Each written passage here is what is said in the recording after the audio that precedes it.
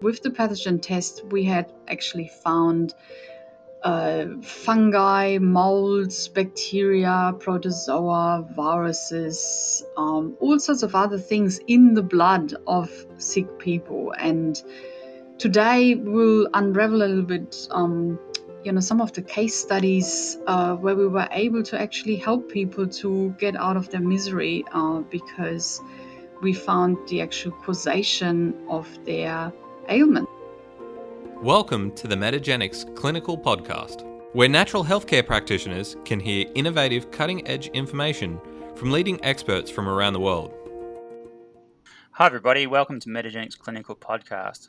I'm your host Nathan Rose, and with me today from Melbourne is Associate Professor Karen Reid. Hi Karen. Hi, how are you? I'm well, thanks.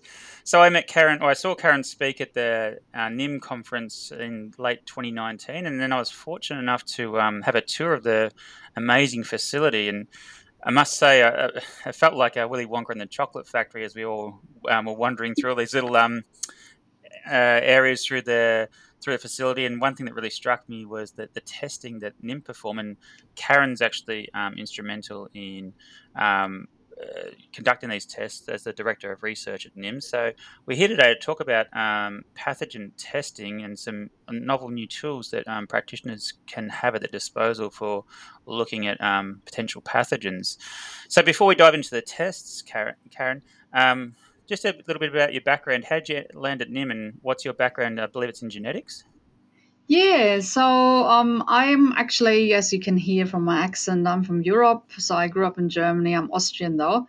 And I studied genetics and human genetics in Austria and Germany. And I always was interested in the biology and biochemistry of the human body, and somewhat I was very intrigued in being part of the Human Genome Project, which was going on around about the 2000s. And there was a professor in Adelaide who was the head of the Human Genome Project, and I really was quite keen to work with him, and that's how I landed in Australia.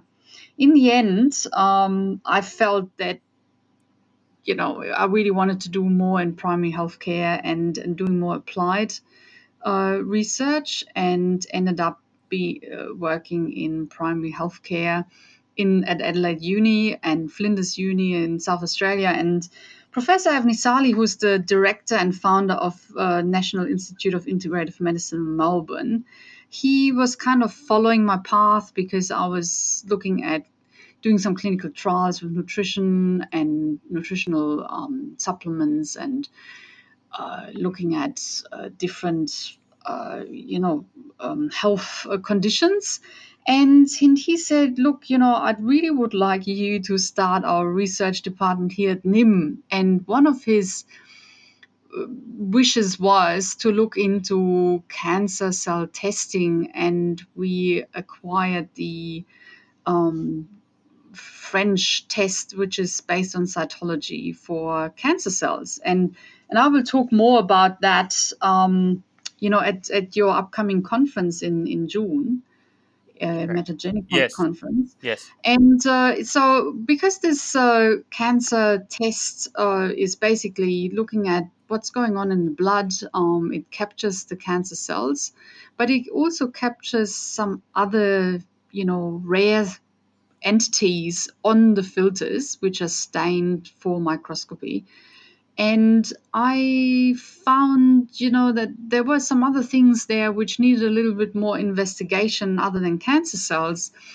So we added to the microscopy some genetic analysis because that was my background. Right. So we said, okay, when we see this, we can actually determine what it is by doing a genetic test. And since then, we've developed this, what we call our pathogen blood test, which is the combination of the microscopy from blood and genetic analysis. And with the pathogen test, we had actually found fungi, molds, bacteria, protozoa, viruses, all sorts of other things in the blood of sick people. And today we'll unravel a little bit, some of the case studies where we were able to actually help people to get out of their misery because we found the actual causation of their ailments. And in terms of size, fungi, for example, hyphae and spores, they are nicely visible because they have, the same size as and are even bigger than human immune cells. Protozoa are in that area, so you can nicely see those as well under the microscope. With bacteria, even though they're a little bit smaller, if they are in abundance, you can also see them.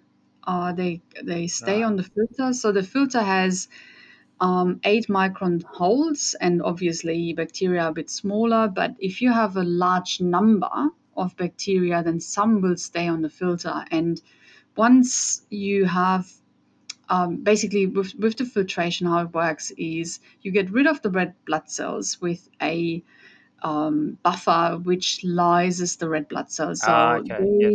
they actually make all the rare cells visible. Yes. And then you also put some formaldehyde into the mix, which basically binds the cells to the filter, Right. and also kills them. I mean, if you got some infectious agents in your blood, I mean, they won't be alive when we look at them anymore. And then you stain it. And with viruses, for example, they are too small to be seen with the naked eye. But what we can do is we add a technique which is called immunocytochemistry to it. So you use antibodies which bind to the receptors or proteins of the virus or the Hmm. cells. And then you can put a dye on it and therefore also make it visible. So with the pathogen screen, we can actually look at the plethora of different pathogens. So viruses are included, and we'll talk probably a bit later, why that's so important. Fascinating. So just to recap, you take a blood sample. It's basically has the red blood cells removed. The white blood cells remain. Is that correct? Yes, but white blood cells are still in there. Yep. And if somebody has, a chronic infection, for example, you will find a lot more immune cells in there. So you will see inflammation, and you can distinguish between neutrophils and monocytes and eosinophils, and you can also see mast cells. I mean, it's a normal blood smear, just getting rid of all the red blood cells, which usually make make other things invisible because there are too many of them. Sure. And then you can detect often directly protozoa, um, parasites, maybe Mhm. bacteria, and you can somehow chemically tag and then illuminate the presence of viruses. That's correct. Yeah, and fungi is really Oh, important. fungi, We yeah. can, yeah, so because they actually play a very important role in chronic disease. I mean, mold exposure, you can get into the blood through your lungs, but also through leaky gut. And I mean, that's one of the reasons why sometimes we might see a lot of inflammation and maybe also some bacteria because of leaky gut in the blood. So, but I mean, there's other blood-borne bacteria we're going to talk about later. Yeah, sure. And there was something else. Yeah, you said parasites. So it is correct that even, sometimes worms can, through the leaky gut, potentially get into, or worm fragments can get into the blood. And we have had, I think, out of the 2,200 patients we've investigated to date with this technique, we've probably had two where we actually found worm eggs in the blood Oh, wow. and also worm fragments. The majority is usually mold, what we find. So, probably about 80% of patients have some sort of fungal systemic infection, and sometimes it can be a non-pathogenic uh, say, for example, with candida, if you've got leaky gut and you've got a bit of candida infection, it might come into the blood. Or, you've got some yeast which lives on the skin, Malassezia, for example, which causes dandruff. You can find that because of leaky gut potentially in the blood. So that doesn't necessarily Right. cause disease in itself. It's not healthy to have all these floaties around. But I think the leaky gut is probably the target, so you need to get rid of that. But sometimes we have cases where you got, systemic aspergillus infection, for example, or some other, really nasty pathogens. And it is quite useful to know what they are, because then you can use a particular antifungal medicine to help the body get rid of those particular fungi.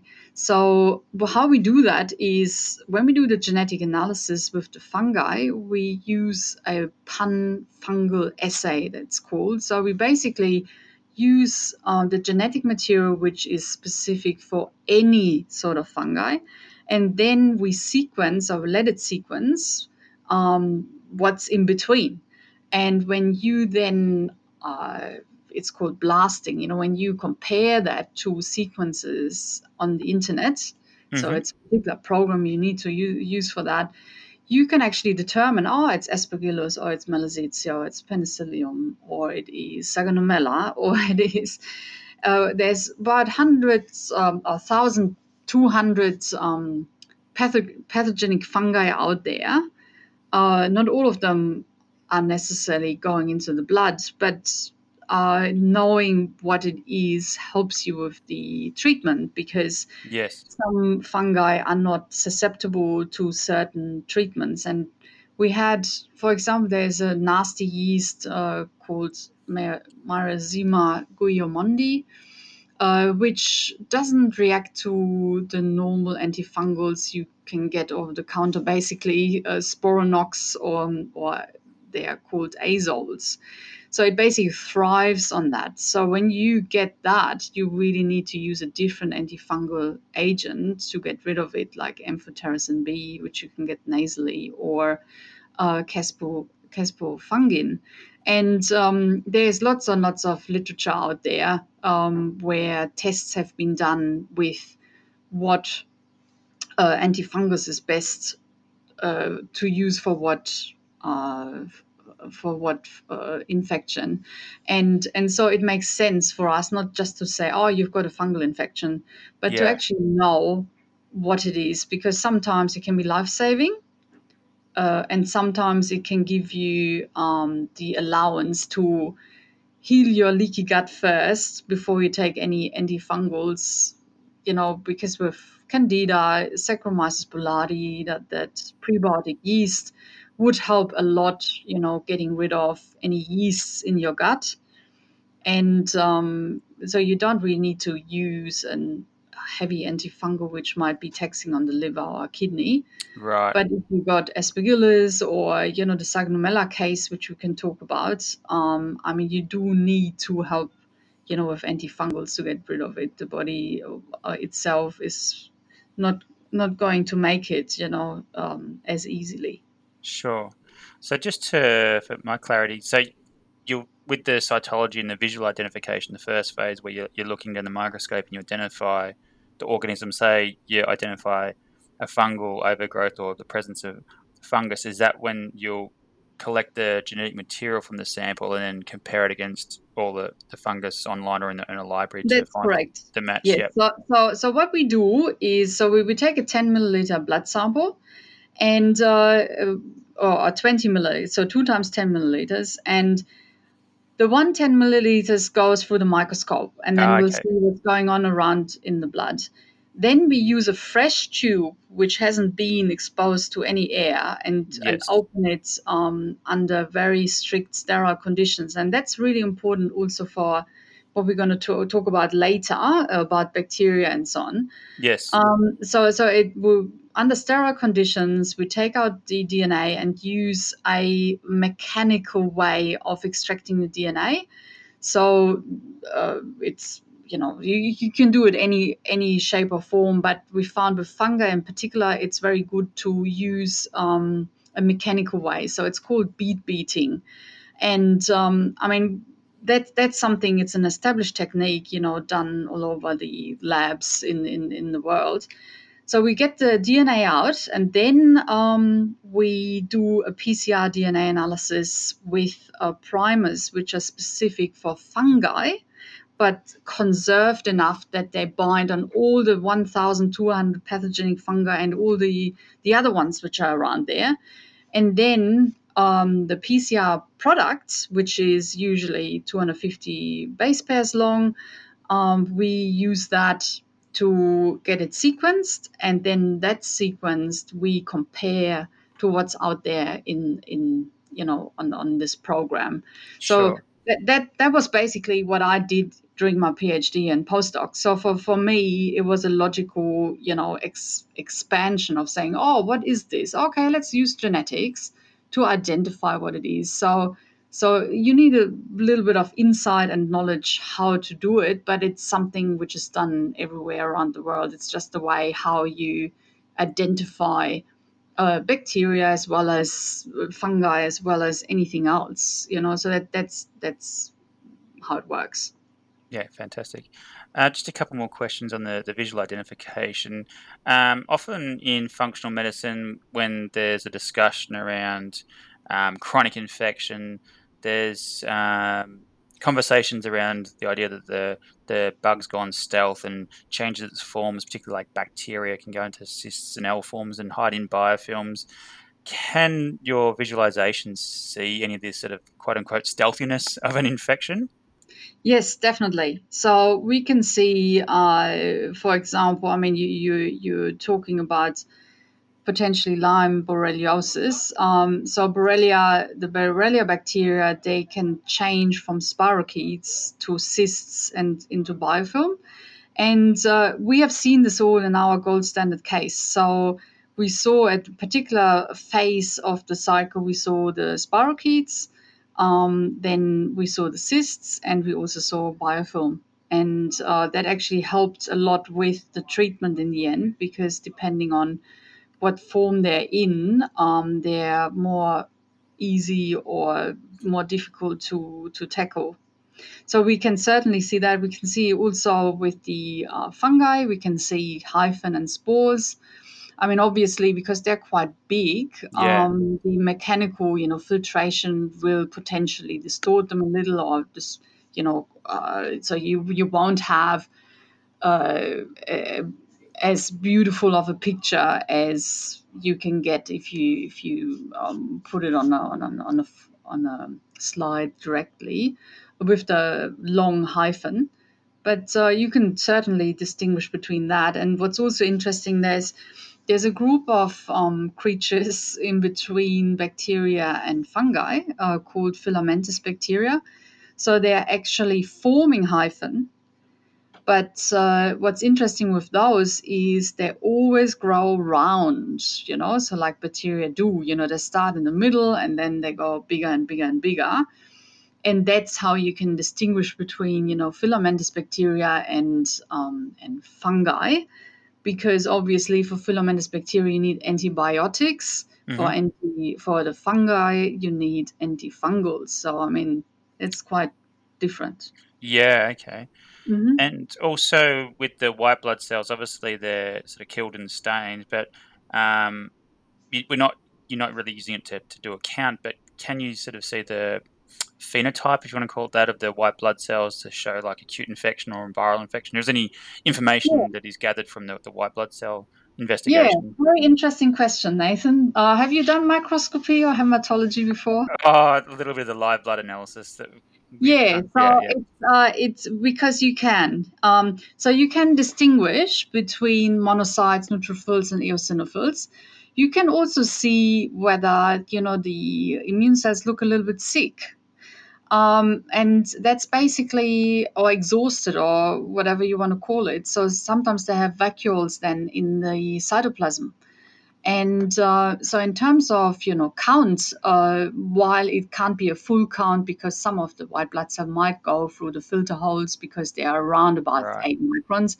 But I mean, again, it's a numbers game. So if you have an inflammatory condition, you will potentially see more of those inflammatory cells. So you can say we always report on, there's an increased number of inflammatory cells around. And also, if you got eosinophils there, then it's more an allergic type of reaction, and it often comes together with some sort of infective agents, or sometimes can be food allergy.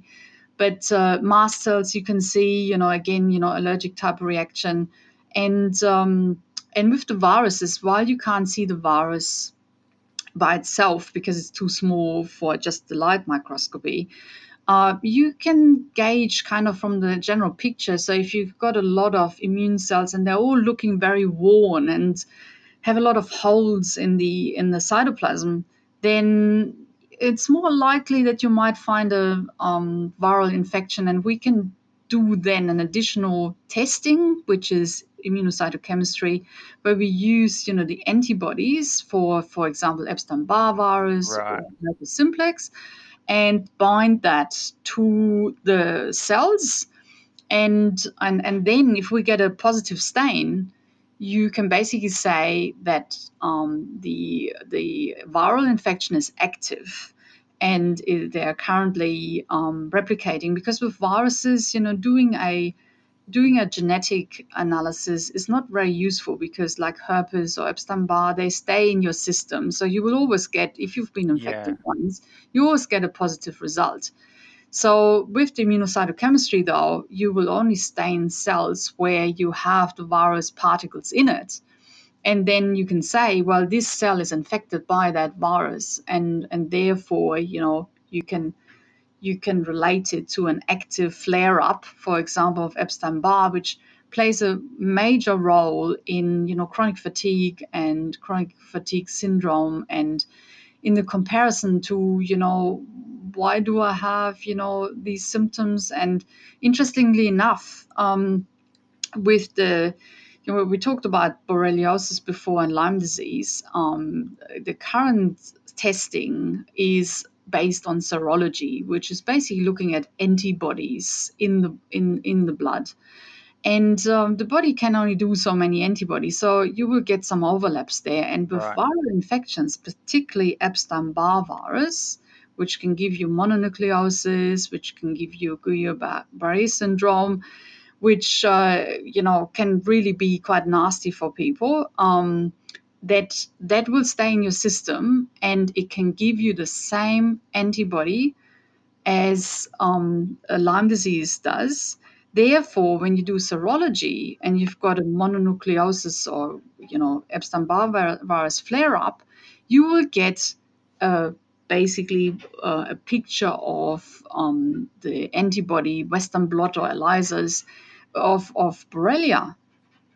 But it is not Borrelia, it is the viral infection.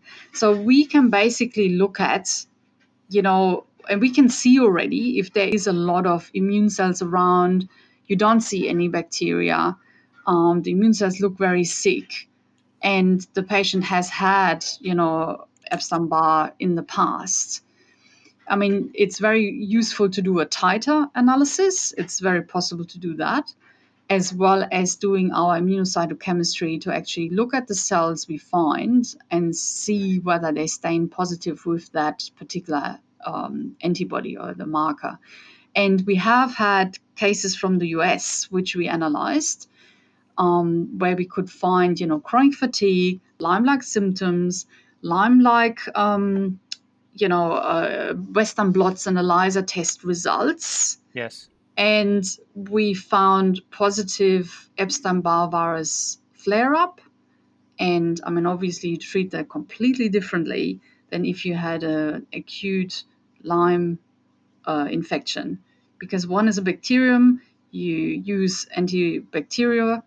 antibiotics, and that also will kill your good bacteria in the gut, will make you sicker if you have a virus infection. because for your virus infection to get rid of that, you basically need to strengthen your immune system.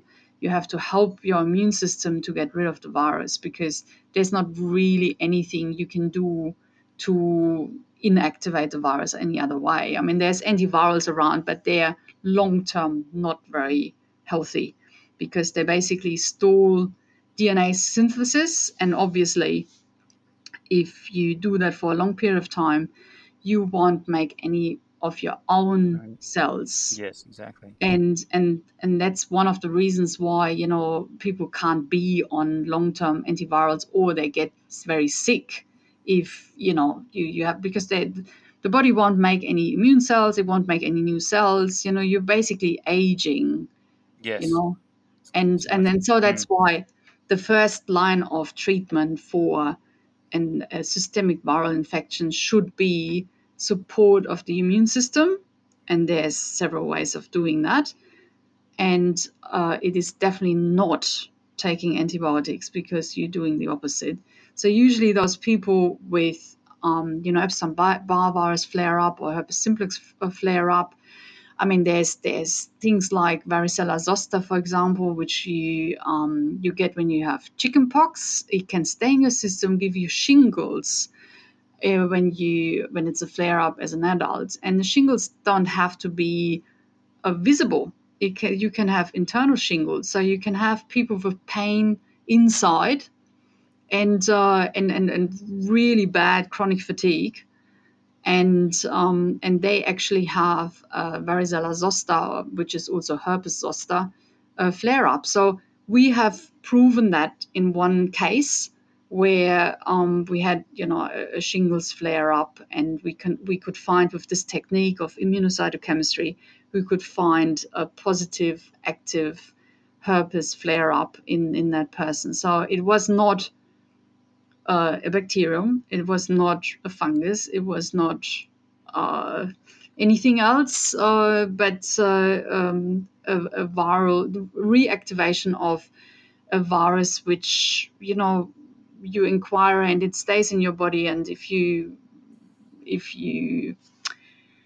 compromise the immune system, it will have a party. It will be even getting worse. And that's, I think, one of the reasons why we see, with some misdiagnosis, people not getting better but getting worse, because they're actually not treated the right way. Well, that's amazing. Yeah, I'm thrilled that it can look at the immune system and almost differentiate when to go for antimicrobials versus boosting or stimulating the immune system to allow the immune system to have its own, obviously, antimicrobial response. Mm-hmm. All right. Well, you shared a bunch of case studies with me, and we might go through a couple of those, because some of those are really informative on how Mm-hmm. useful this test can be. So let's start with your amazing case of the juvenile arthritis that was presented, or the blood was presented to you, I suppose, and you've published this recently in a journal. Mm-hmm.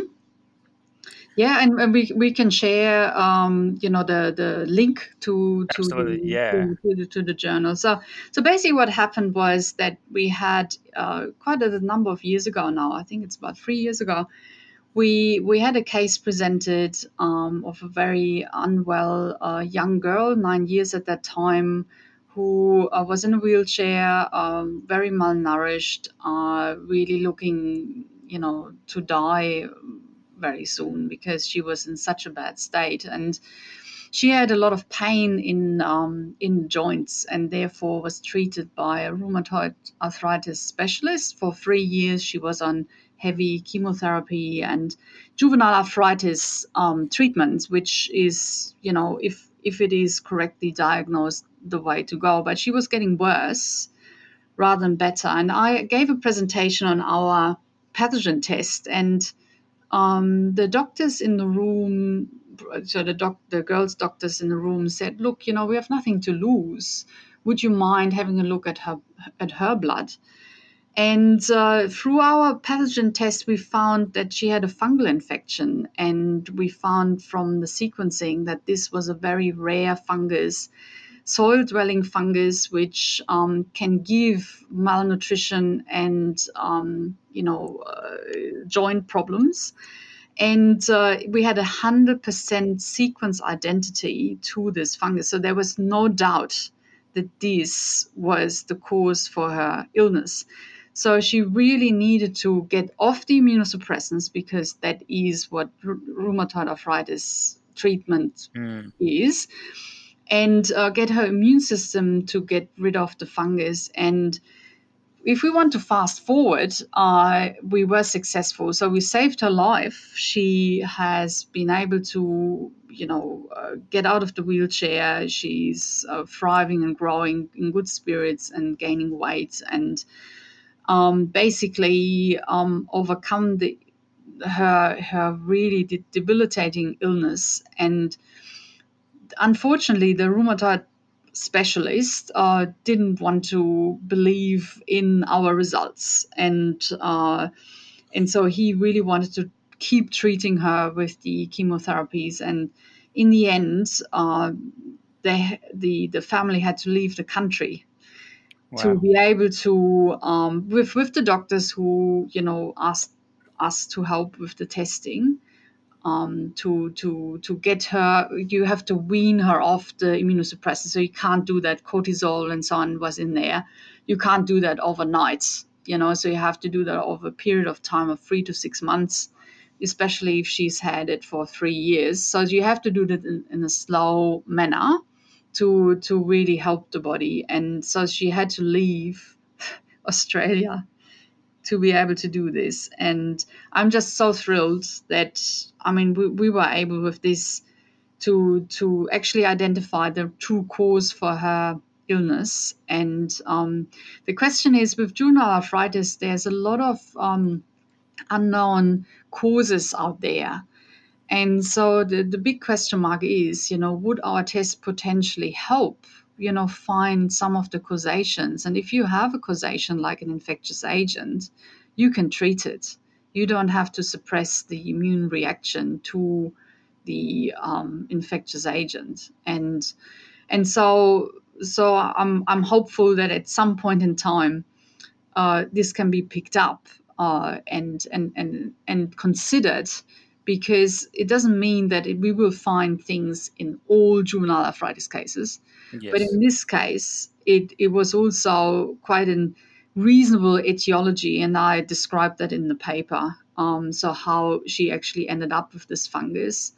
And but the bottom line is that when we looked at the blood, we saw fungal elements, and then with that additional genetic analysis and sequencing, we got this match, and there was literature on it, and it described, at least in animals, that it's causing malnutrition and joint problems, and that was exactly what she had. And so we followed her up since, and luckily she's gotten rid of her infection. And as I said, the main thing is she's thriving, and getting back to what you should do as a 12-year-old or 13-year-old she is now. And the only problem is, because she was 3 years confined, in a wheelchair, and so you will have, some long-term physical consequences. So she will always have a little bit of a funny walk, and be a bit Right. weaker and so on, because for 3 years, she was basically spastic, in a wheelchair. Yes. Wow. What a story. Mm. Amazing. Got a couple other Mm. cases with a similar theme of, I suppose, misdiagnosis pertaining to um, cancer and melanomas and other skin Mhm. lesions, which is Mhm. another podcast in itself. Where hopefully we'll catch up on, is about your circulating tumor cells. But Mhm. yeah, describe some of the findings you've had with people with like skin lesions, and Mhm. your test actually identifying unsuspecting pathogen. Yeah, so exactly. So sometimes, people come to us because they know, uh, or they're interested in a potential cancer, and we had a few cases where we didn't find any cancer cells, but we found some other unusual things. And when you mention melanoma, there is a particular fungus called Madurella, which can cause melanoma-like lesions. And we had two cases where we actually found this fungus and the patients had these lesions, which were diagnosed as melanoma. And the advice was, well, have chemotherapy or, have this removed and, uh, just wait and see, And so with one case, we had a lesion behind the ear 1 year, but he was feeling rather otherwise quite well. And then the doctor advised, okay, let's wait and see what happens, and which is usually not a good idea when you really have melanoma. But in this case, the patient was well, but developed this lesion on the leg, on the foot, and it was so extensive that they had to cut it off, and there was a lot of pain, a lot of healing problems, and so on. And in the end, when we did the blood tests and didn't find any cancer cells, but we found a lot of fungus, sequenced it, found out that it's Madurella. The patient potentially could have been saved to have the foot lesion with antifungals, to get rid of the actual cause, which gives you the melanoma-like lesions. And it's been described in the literature, so we're not not the first Right. ones. It's been described, it's basically said fungal infection can, mycetoma, sometimes it's called, is mimicking cancer. And the other cancer, skin lesion you are mentioning or referring to, is squamous cell carcinoma. So that also gives you, a funny looking lesion on the skin. And in a case we had, the patient wasn't getting better with chemotherapy. And so we did our blood test. There were no CTCs or circulating tumor cells, but filamentous bacteria, which can cause these skin lesions. So this particular patient would have been fine with potentially antibiotics from the outside and inside. So with an antibiotic Wow. cream plus, antibiotics potentially from the inside, rather than chemotherapy. So these are the real, misdiagnosed cancer cases. But then we also had some interesting cases where, someone had a liver lesion, was fearing to have liver cancer, and in the end we found the protozoa Giardia, which can hide in the bile and liver ducts, and we found that in the blood. And Giardia can be treated again, quite. If you know what it is, you can give the right medication. So that was liver. And then we had a leg lesion at one who also thought he got some sort of bone cancer or, some types of skin cancer. And we found protozoa, which can cause these kind of lesions, which he gotten through a dodgy water supply. So Spirotrichonympha.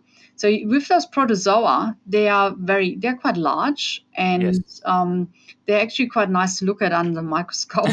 Yeah, I was just They're thinking little perhaps. filaments and or are differently stained. So they're reasonably easy to identify visually. But we also had two cases of Balantidium coli, which are also very easy to identify visually. But we actually confirmed it then with genetics, so with Right. specific that it was indeed Balantidium coli in cases where we had chronic fatigue and some tooth loss and things like that.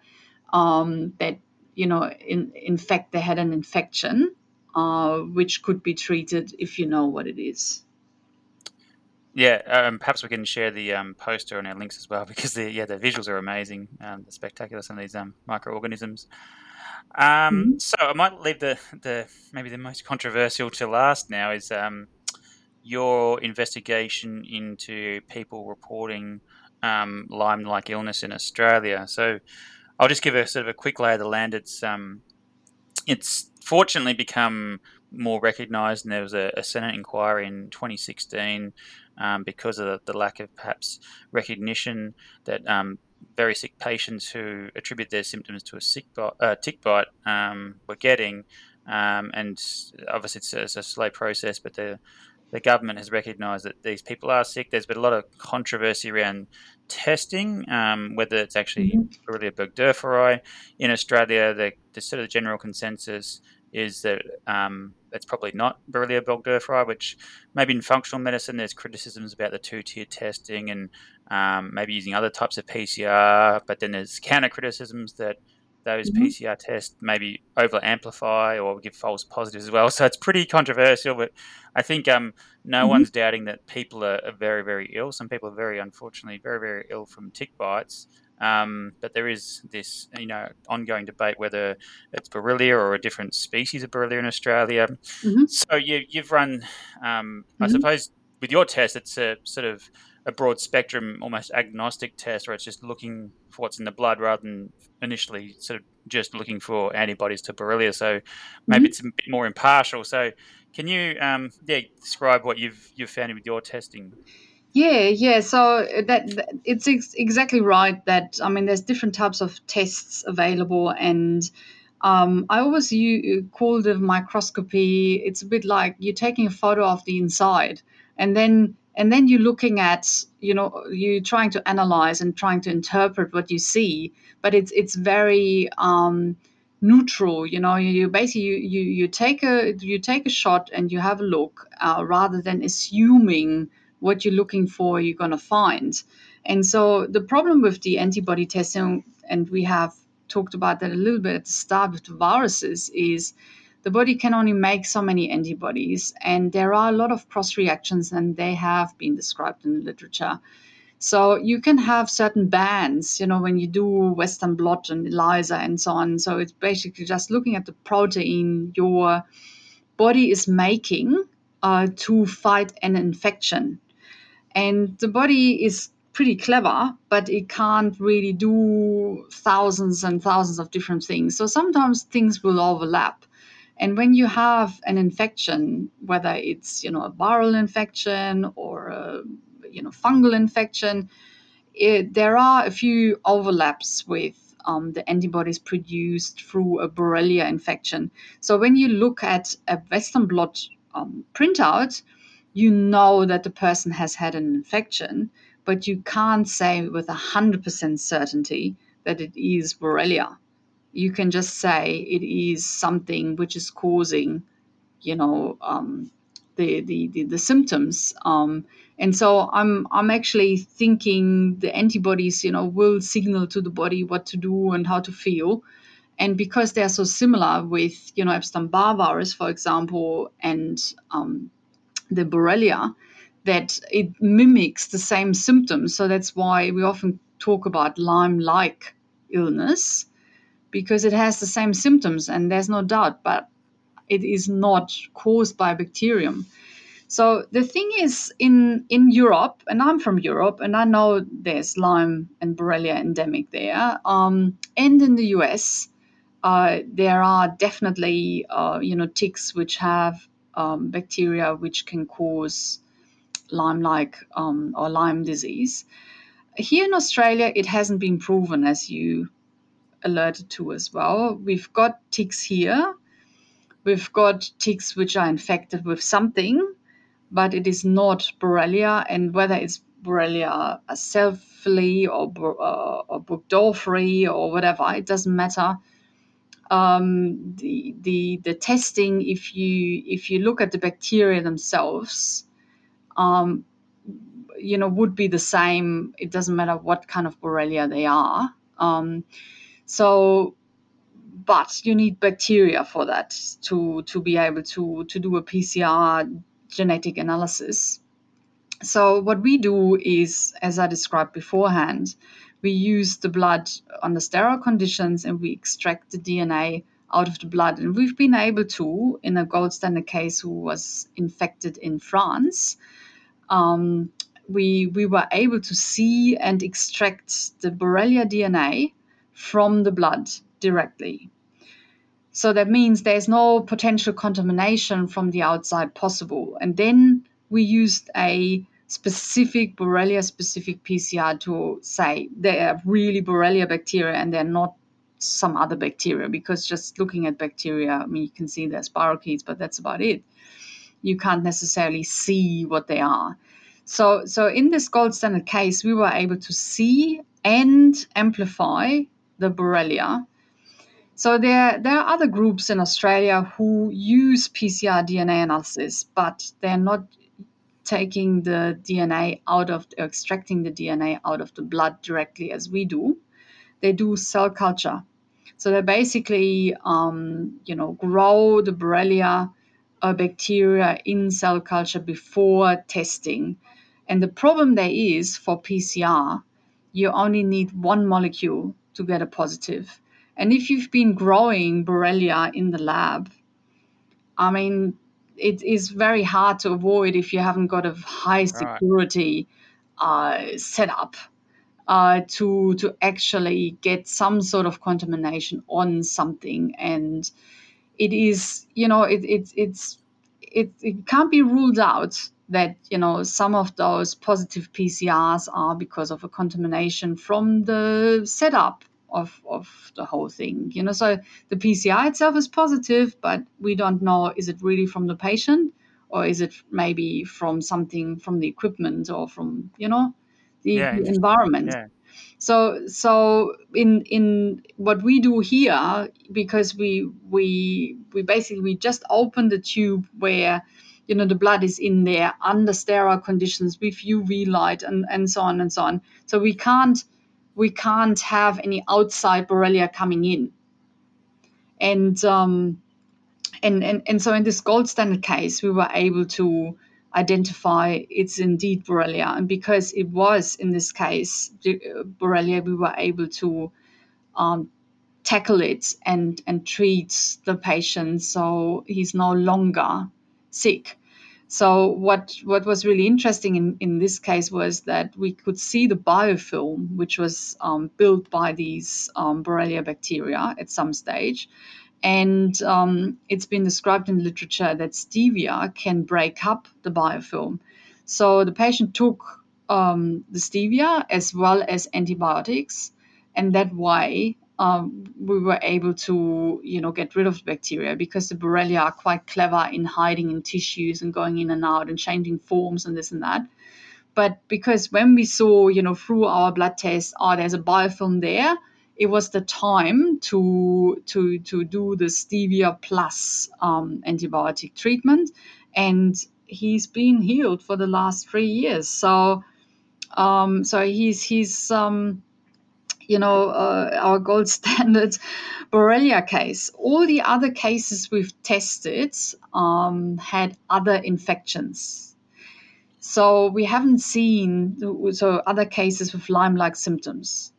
So we haven't seen any more Borrelia cases in our lab.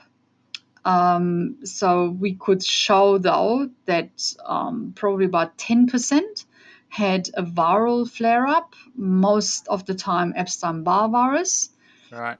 And 80% of those people with Lyme-like symptoms had mold. And there's all sorts of mold. I mean, I could tell you 1,200 different pathogenic species, but you don't want to hear them. But we can identify them, and it's very clear if it's a bacterial or fungal or viral infection. And so with this blood test we're doing here, which is microscopies to start with, we got a bit of a guide what to do next. So we don't do just the PCR analysis, because then you have the potential contamination issue again. If you handled the positive control 1,000 times, you might get molecules somewhere onto your equipment. So we only do that if we see bacteria or if we don't find anything else. And what we found is in a couple of cases when we first started, we could identify rickettsia. So we got PCR for that as well. So we saw bacteria and rickettsia, but not anyone who's been bitten by a tick in Australia. We didn't find Borrelia. Sure. So yeah, just to recap, you've done over 700 of these tests on patients with like self-reported or referred Lyme-like illness, Yeah. and the bulk of them have been like 80% have been some sort of mold infection, Mm-hmm. and then a significant portion after that is viral infection.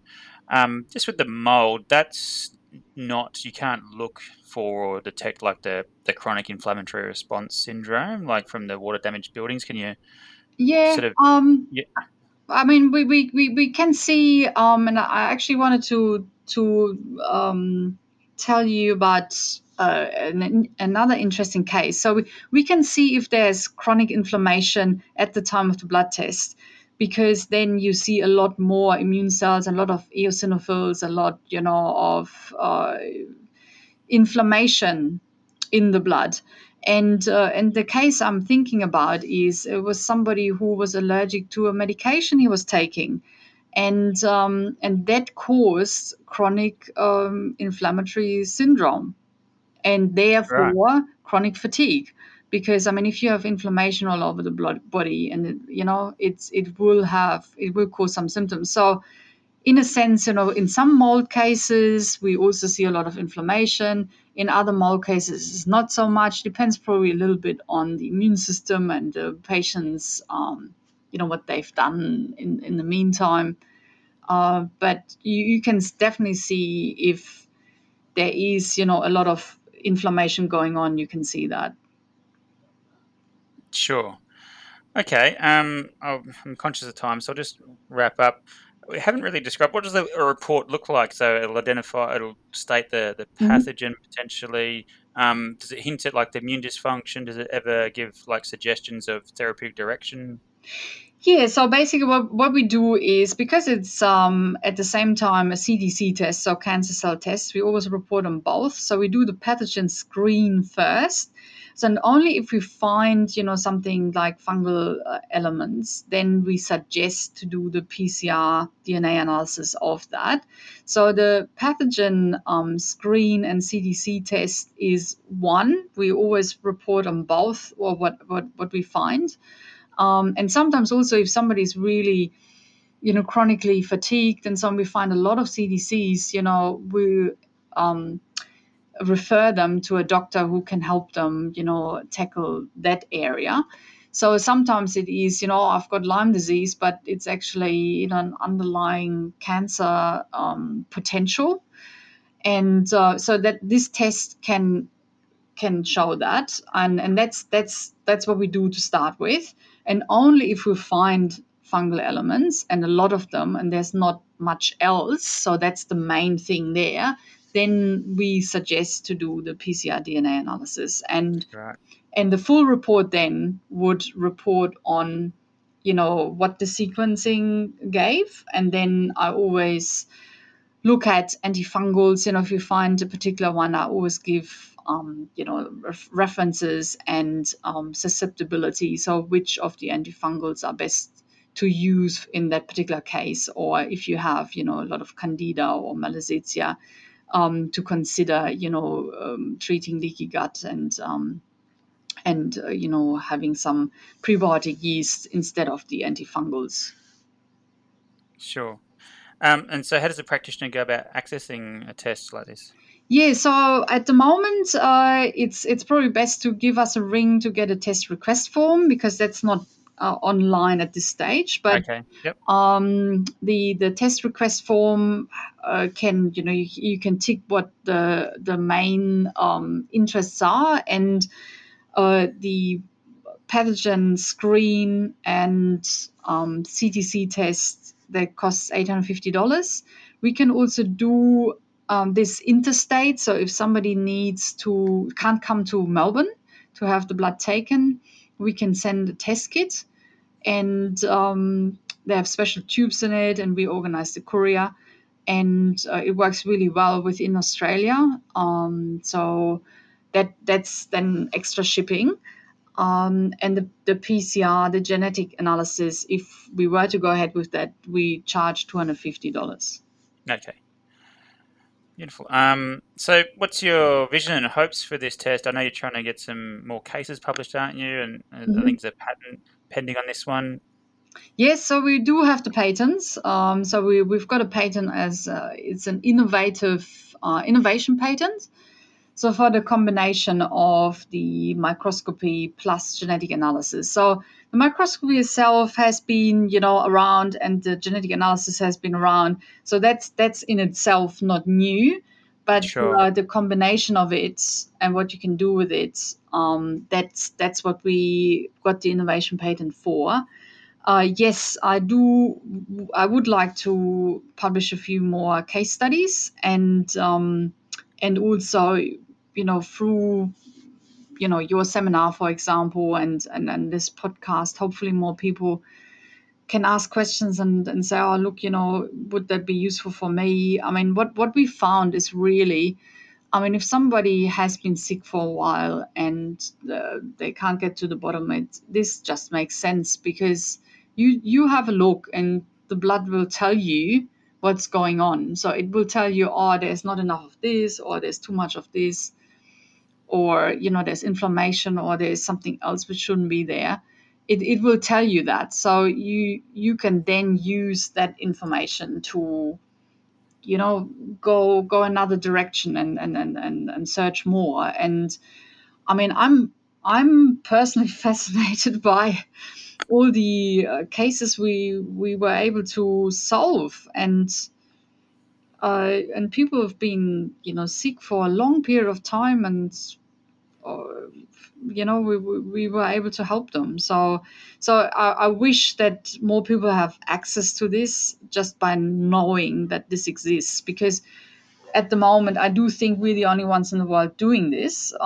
But it would be nice if other labs would do this as well. But it's quite time consuming and needs a lot of brains, I guess. So the question is, but I mean, it would be repeatable. I mean, anybody could do exactly the same what we do. It would be, it could be standardized. Yeah, that's what I was wondering.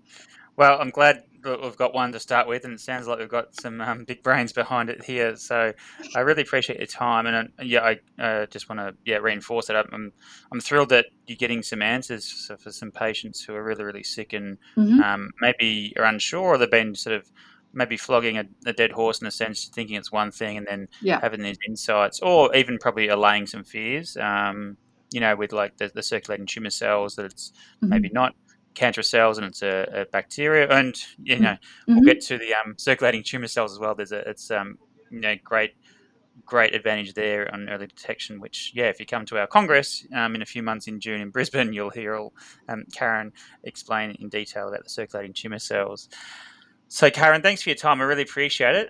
We might have to touch base again to talk about your circulating tumor cells. Yes, now we can certainly also follow up with a podcast, after the conference.